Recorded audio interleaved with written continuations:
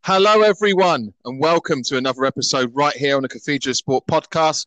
Look, folks, the show was meant to have been recorded and published already, but I didn't feel that great last night, so we've put it back 24 hours. But I'm here now, so fear not, folks, fear not. Right, this episode is being hosted by just me, Ash, no Bulb. Yet again, folks, I'm hearing from the man himself that he pulled a calf muscle celebrating Scotland's penalty shootout win last night. Not for the first time, guys, and I told you that man is capable of absolutely anything. So what have I got in store for you tonight? Well, without further ado, I'm delighted to tell you that I'm being joined on the show this evening by none other than Darren Potts of the Pottscast podcast. That's a bit of a tongue twister for you there. And we're going to have a chat about the recent internationals. And also Darren has come on to talk about his love for Crusaders Football Club. Darren, how are you, mate, since the last time we spoke on your own podcast for the Premier League season review? Or preview, sorry. Thanks for having me on the podcast, Ash. It's my absolute pleasure to join you on Cathedral of Sport. I have been a fan listening, so it's been nice to be invited on just to chat. I wish I was in the same boat as Bob. I wish I was up cheering Northern Ireland qualifying, but sadly I was not. And but other than that, I'm pretty good and glad to be on the show. So thanks again for the invite. Yeah, not a problem at all, mate. I'm glad to have you on. Talking about we're gonna head straight into that. Actually, we're gonna talk about last night's internationals, the road to Euro 2020, well, Euro 2021, so to speak. Now, but as you just mentioned, we might as well just start with Northern Ireland, mate, and get it out the way quickly. What happened? Absolutely gutting. I'm gutted for Kyle Lafferty as well because of the circumstances he was under. Condolences to the Lafferty family there. Big fan of the guy from when he was a Hearts player. So it's even, it was double gutting, so to speak, for Kyle Lafferty and for Northern Ireland, because I honestly thought that Slovakia at home, I thought, they could beat him. Maybe if the fans were in Windsor Park, it would have been a completely different story, mate. It's a difficult one. Again, just to reiterate what you said about Kyle Lafferty and his family and condolences at this time, absolutely agree with you. It's a very, very sad time for his family and him, of course. And I think he deserves a bit of a pat in the back for even coming and taking the field, after what happened. But to go to on-field incidents, it's frustrating and it is gutting. It's disappointing. But at the same time, we haven't really done ourselves much credit in recent international competitive games anyway. We got ourselves into the playoffs through the back door. A little bit, of a technicality got us into a playoff, a good performance away at Bosnia. Because we're at home, because it was a playoff match, because it was a team which we felt we had a chance against in that side of the coin, it is gutting and it is frustrating. But if we go into this in a bit more detail, perhaps, I look at some of their players, huge experience in Marek Hamsik. There's other players in that team. One of the guys is at Napoli. They have another guy playing the Bundesliga with Cologne, and on it goes. We look at our team and a lot of our players don't even play at club level. They're subs or they're not really making the squad. So I feel like Michael O'Neill squeezed everything out of that squad.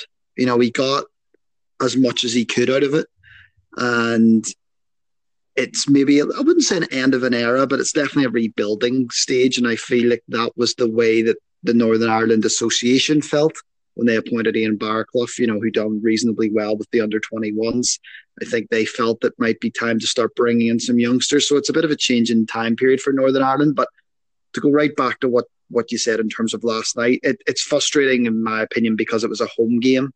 And usually we're quite good at home, or we can at least give teams games at home. And we give them a game last night. But the unfortunate thing for me is it was two mistakes that cost us. It wasn't, an outrageously good passage of play or anything like that.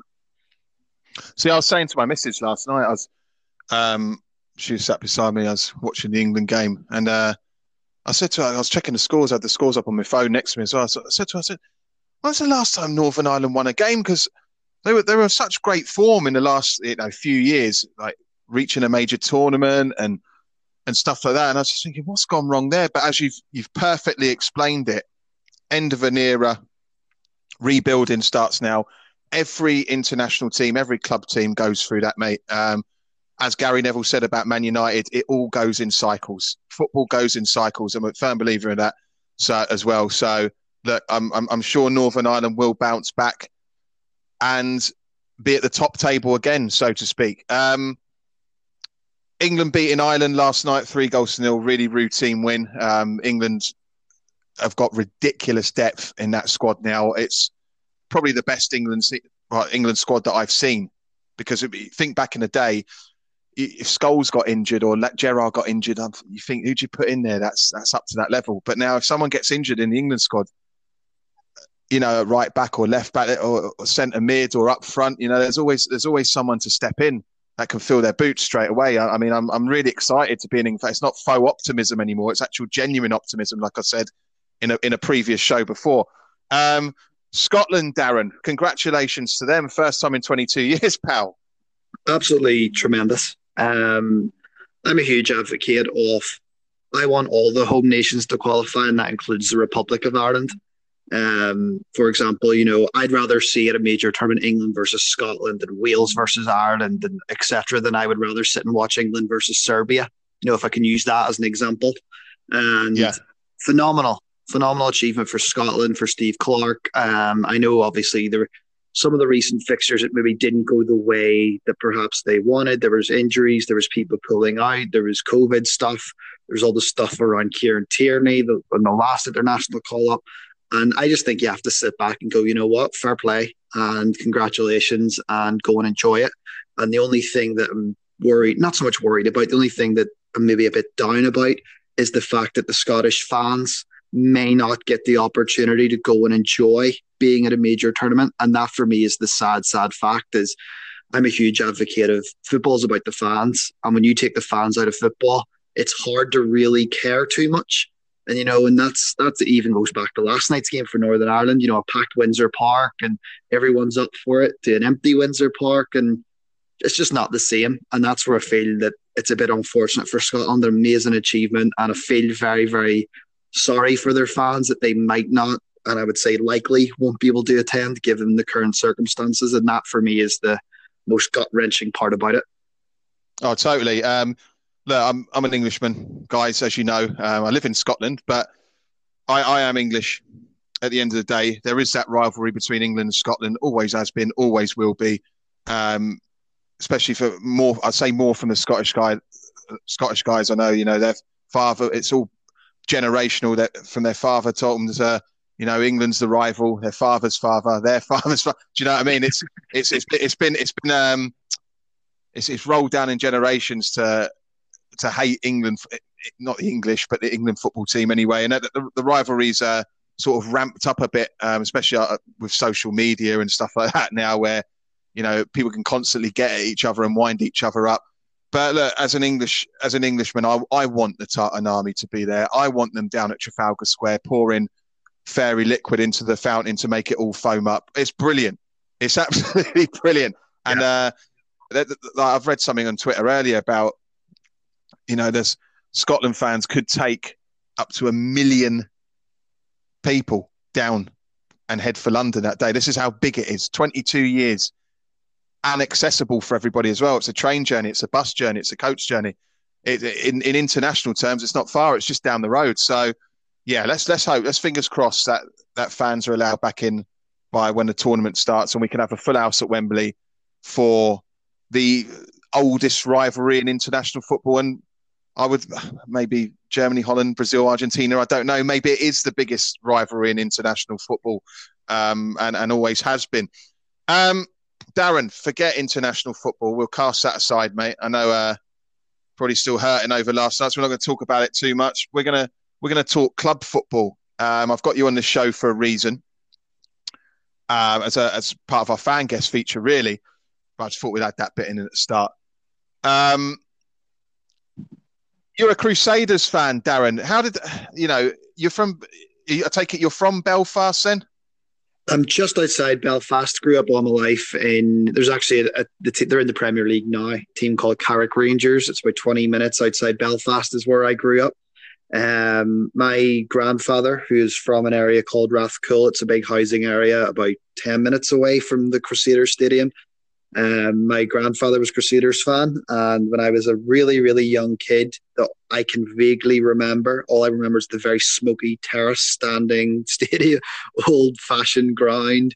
My granddad took me there, and from there, I always had a bit of a memory of Seaview, but it wasn't really. I was a bit older, was playing football myself, and just wasn't enjoying it, and thought I just wasn't enjoying playing, wasn't enjoying watching TV and watching the big clubs in England. I felt I couldn't relate to it.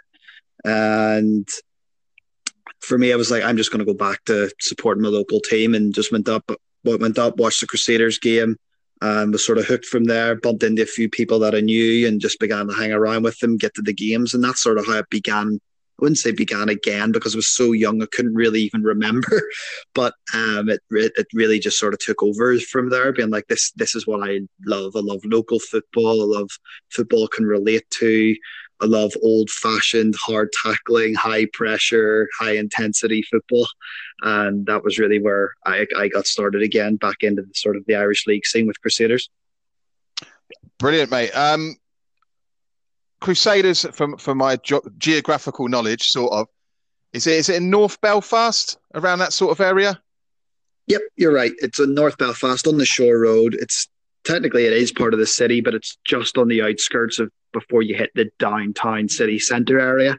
And we're just down the road from our nearest and dearest, because we do love playing them on Boxing Day and the derby times of the year. Cliftonville are just up the road. So yep, North Belfast. And what I do love about the club, and I'm assuming, this is sort of what we're wanting to go into, there's a lot of local supporters and local people and local businesses that support the club and whatnot.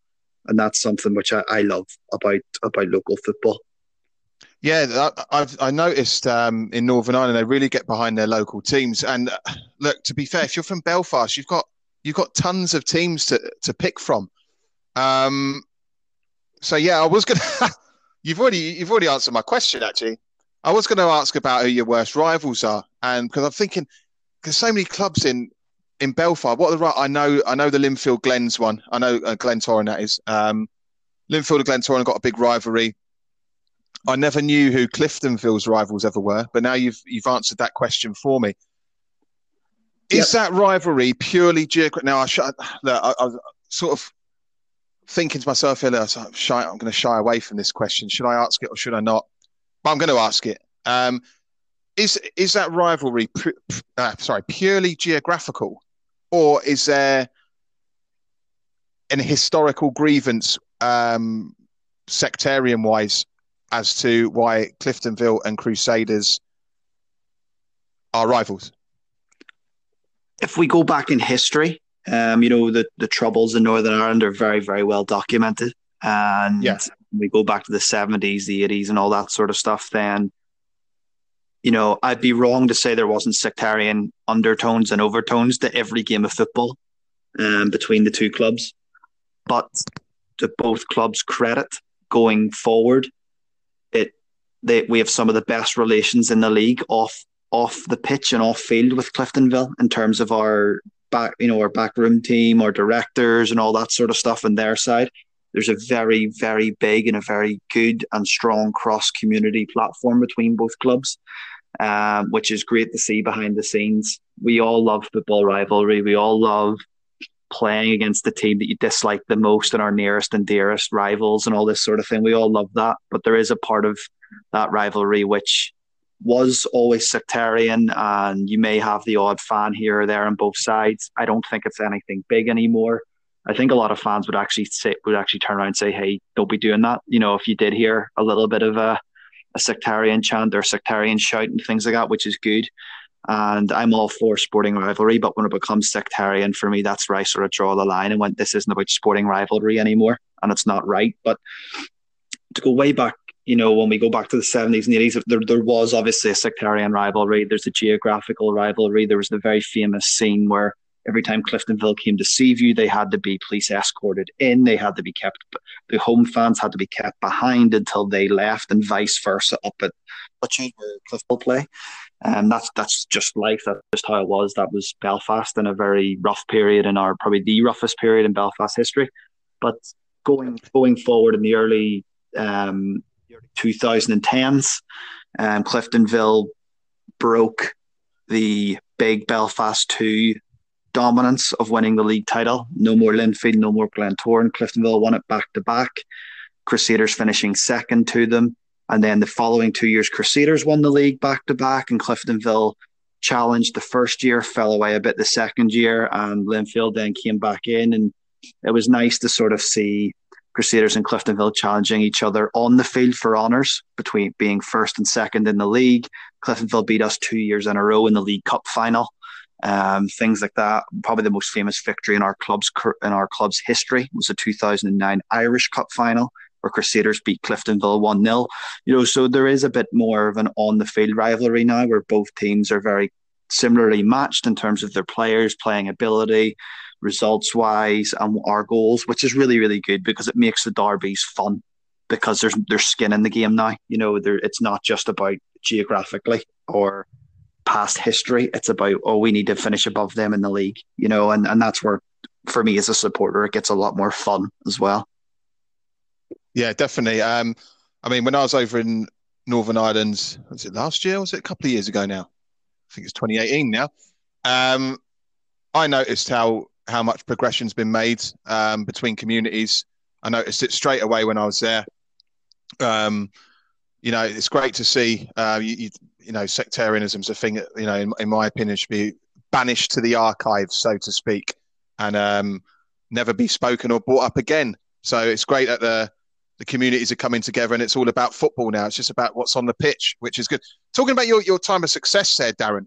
I remember it must have been about 10 years ago now, maybe 11. I don't know, something like that. Crusaders were in the Europa League, and they played Fulham. Yep, that is correct. I have a little joke, about the current Crusaders goalkeeper. He played for an All-Ireland select team against Man United as well, and he's had Danny Murphy score past him, he's had Berbatov score past him, he's had Raul Jimenez score past him. It's a bit of a, for someone who plays locally for Crusaders in the Irish League, to be playing against these sort of names and to be like, these guys have scored past me. The club's progressed really, really well, but that was under, I think it was Martin Yaw's Fulham, if I can remember correctly. John Onorisa, Danny Murphy, Hangeland, and all that sort of thing. And yeah, it was a packed Seaview. I think it was 2011 or 2012, if my memory serves me right. But yeah, that was really when we started progressing well every year and getting Europe every year. And it was one of the first major teams that we drew, and we had a lot of fun, both going over to Fulham and hosting Fulham. Stuart Dallas, actually, current Northern Ireland international Leeds player, played for us at the time. And it was a lot of fun to have the even just get Fulham for us. That's for a local Irish League team, and for me in terms of the European draws, I always want a big team. I always like to get, I call it a winnable tie. First of all, give me a little small team from somewhere we have a chance against, so we can hopefully get through the round, get some money, and then give us a big team in the second round. That's always my hope every year in the European draws. Listen, I got a story about that Fulham game actually at Craven Cottage. Yeah. Now I've got a couple of mates who are big Fulham fans, and they invited me over for the day to join them. So they got me a ticket and all sorts. Anyway, I was living in Somerset at the time, so I got a train up in the morning, and we were meant to go out on the piss all day as well, and then go and watch the game. And I was meant to get the last train back at night from Paddington. Anyway, I've got the train up, and I thought, I should be hungry by now. I don't feel hungry. Don't know why I felt all shivery and I felt cold. I thought, I'll be all right. So I went to see an old mate first, and I headed over to Putney. And as soon as I took the first sip of my beer, my mate hadn't even turned up yet. I was quite early to get into the pub. And yeah, I had what I found out about 10 minutes later is I had that norovirus, that sickness and diarrhea bug. And it was just horrendous. So I just said to my mate, I said, look, here's the money for the ticket. I said, I can't make the game. He said, why? And I just spewed everywhere. And I had to basically rush back to Paddington and led down on the train on the way back, all the way back to Bristol Templemeads and then onto Somerset because I was that ill. I missed the whole game.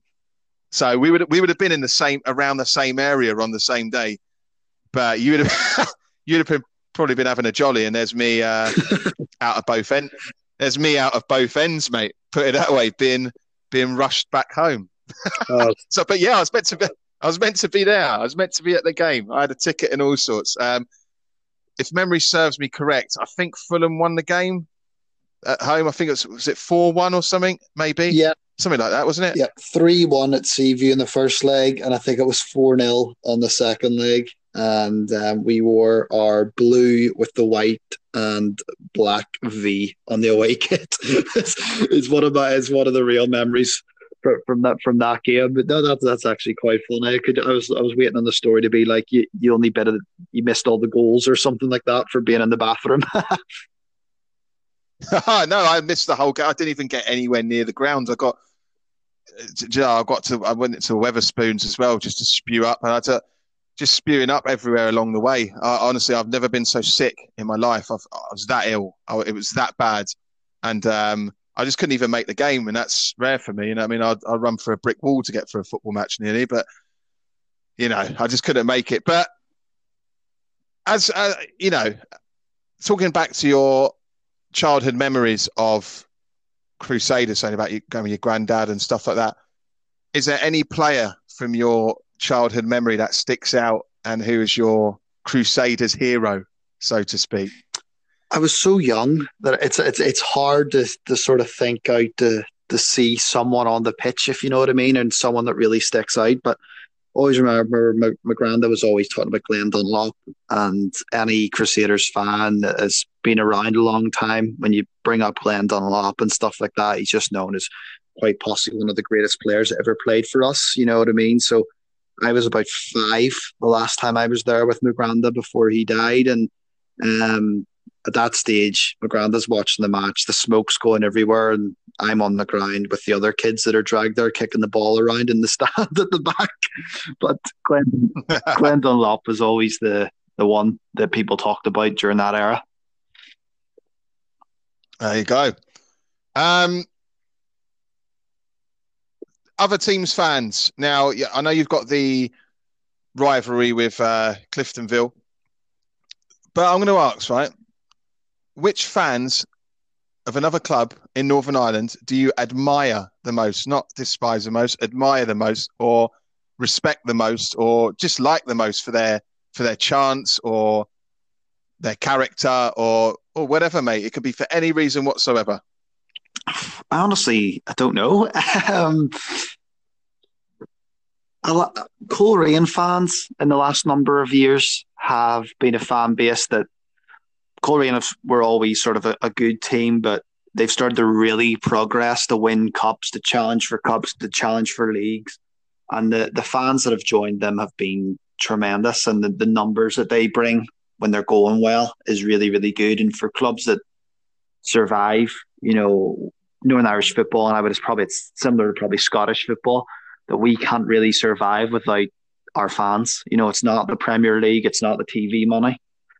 We need the fans, and usually you sort of rely on your Linfield and your Glentoran and your Cliftonvilles and maybe even your Portadowns and stuff like that to bring the big numbers of fans. But it's nice for those, I call them country teams. They're a good bit outside Belfast, a good hour away, hour and 15, hour and 20 minutes away. And for us in Northern Ireland, that's a big deal. And for these guys to start bringing big numbers, it's great for all the other clubs. And if it's a good thing, Northern Irish football is in a very good, local football anyway, is in a very good place.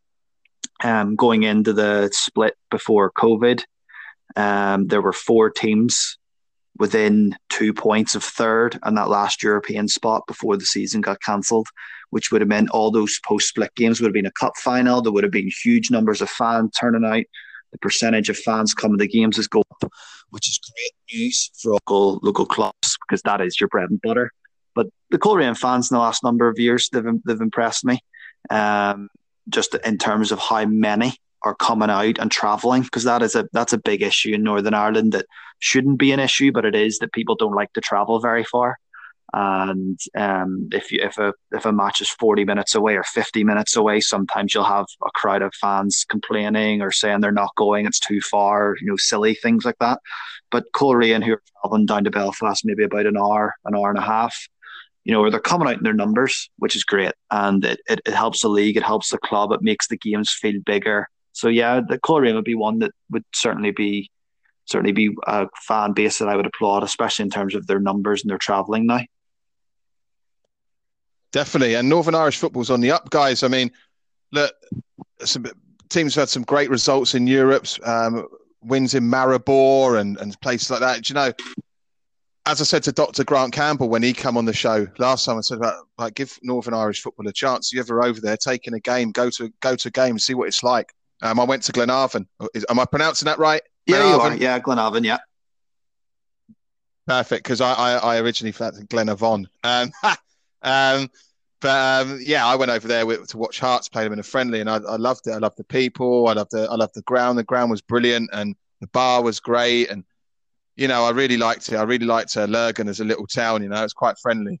So give it a chance, guys, if you're ever over there. Darren, talking about all these teams from the country and stuff like that, what would you say travelling away with Crusaders is your favourite away ground? I'm not talking about in Europe or whatever, solely in the Irish Premier League or the Danske Bank Premiership, as it's called. What's your favourite away grounds that you've been to? If you've got any good stories or funny stories, mate, from travelling away with Crusaders, you fire on as well and tell us. There's quite a few. I always like Ballina-Mallard away. Now, the reason why that it's about 2.5 hours away, 2 hours away. It could be a little bit more than that, actually, but the reason why I like that is you go down all these little country roads, these little windy roads that think you're going to nowhere.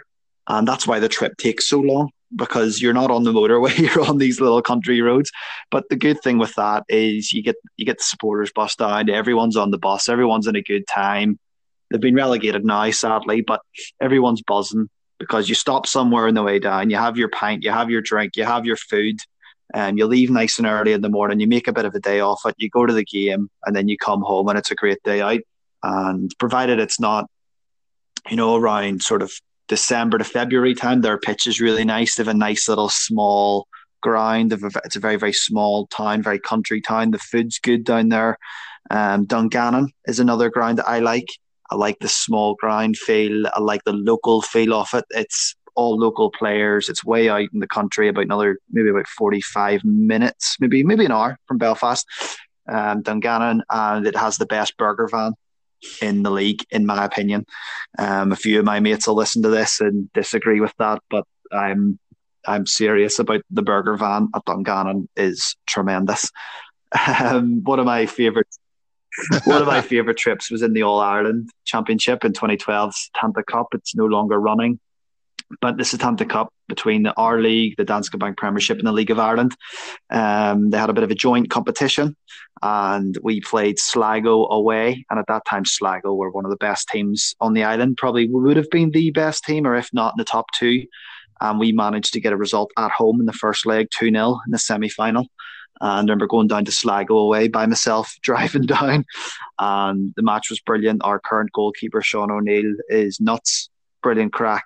But I think he was injured at the time, so he was in the stand, and he was the one leading all the singing, encouraging the fans to get up and sing and shout and get on. And we drew they won 2-0, and then in extra time, our captain, who actually scored the 2 goals in the final to take it the extra time, he scored in extra time. And the game after extra time finished 2-1 to Sligo, and we went through 3-2 in away goals after being absolutely battered for that match. And then driving home, was maybe 10:30, 11 o'clock at night. And the time you get home, 1 o'clock in the morning, 2 o'clock in the morning. Just a brilliant trip, and to go on and win that trophy was huge. So yeah, I enjoy those trips especially. I like sort of the getting out of the city and getting down to the country. Yeah, Mate, it's all about the away days, man. I've based my whole footballing supporting life around away days. Do you know what I mean? Like, you can't beat them. Home games they just seem like a chore. No, I've got to go there again this week. But the away day, like, all meeting up, at stupid times in the morning. You know, crates of beer. You can't beat it. You can't beat it. Bring it back. I can't wait for it to come back. That's the Tanta Cup. I vaguely remember it. So you went on to the final. Who did you beat in the final, and where was it played? So this is very vague. I might be wrong, guys. Please put me right. If I am wrong, I vaguely remember there's a massive uproar because we had it in the press over here in the media. I think Linfield played Shamrock Rovers in that competition, and yeah, you can imagine. Yeah, I'm not going to go into detail, but. I think that was the same competition. Yeah, it would have been. I just don't know if it was that year or not. It might have been the same year. I can't remember, but I know we played Derry City in the final, and they sort of rotated the final. So if it was held in the Republic of Ireland one year or in a League of Ireland club one year, the following year it would be held in a Danske Bank Premier League sort of ground up in Northern Ireland. But it also depended on who got to the final. So if two League of Ireland teams, two teams from Dublin perhaps, got to the final, they wouldn't hold it in Belfast. That would be silly. They would just do it in Dublin. It was usually if there was a team from each league or each body made the final, is when they rotated the final. And that particular year, it was Northern Ireland's turn to host. Derry City made the final, London Derry or Derry, depending on your point of view of what the city is called. But Derry City made the final. And they Linfield to that final. A very feisty, very, very feisty tie over two legs down there. There's some really actually good highlights of that on YouTube.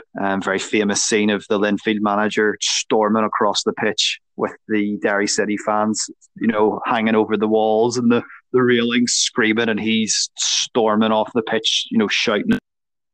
It was a very, very tasty tie. But the week before that final was actually the Irish Cup final.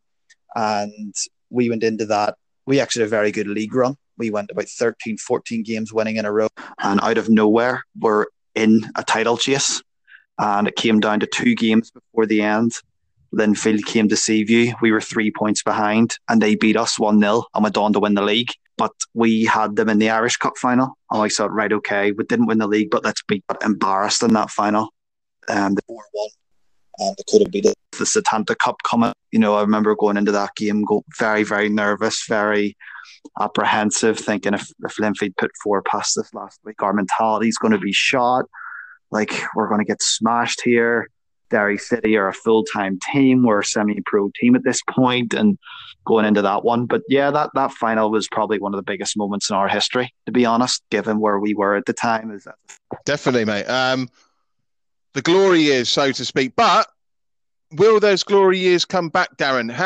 How do you see the next 5 years panning out for Crusaders? Now, again, guys, I vaguely look at the table, the Irish Premiership now and again. I don't think Linfield have got that stranglehold on the league anymore. Where do you see Crusaders in the next 5 years? How do you see the progression of the club at the minute? Can you have those big nights in Europe again? With everything, and we talked about it with Northern Ireland, there is an end of an era. And, for a club like Crusaders in the last decade, we've won a League Cup, we've won a Cup, 2 Irish Cups, we've won 3 or 4 County Antrim Shields, we've won 3 league titles. It's been the most successful decade in our club's history. We've been able to get teams like Wolves in the Europa League. We've been able to get Fulham in the Europa League. We've had Copenhagen twice, I think. We've had some big games at Seaview competitively. We've had an All-Ireland triumph in there as well. And we've done quite well. And I think it was a Scottish Challenge Cup a few years ago. We got beaten in the semi-final. So we've done very, very well. But a lot of those players who have been there, who've been the bread and butter of the club, who've came up through the club, through the youth system, through our under-18s and so on, they've begun to move on, or they've retired, or they're mostly a sub now, and there's a bit of a rebuild going on. Our top goal scorer, Jordan Owens, I think he is on Campbell's One, our goalkeeper's in his 30s. Declan Cadell's in his 30s. Philip Lowry's 30, I believe. Billy Joe Burns, one of the major catalysts in propelling us from challengers to champions, coming in from Linfield all those years ago. I think it was 2014 he came in. 30s now, so there's a bit of an aging squad there.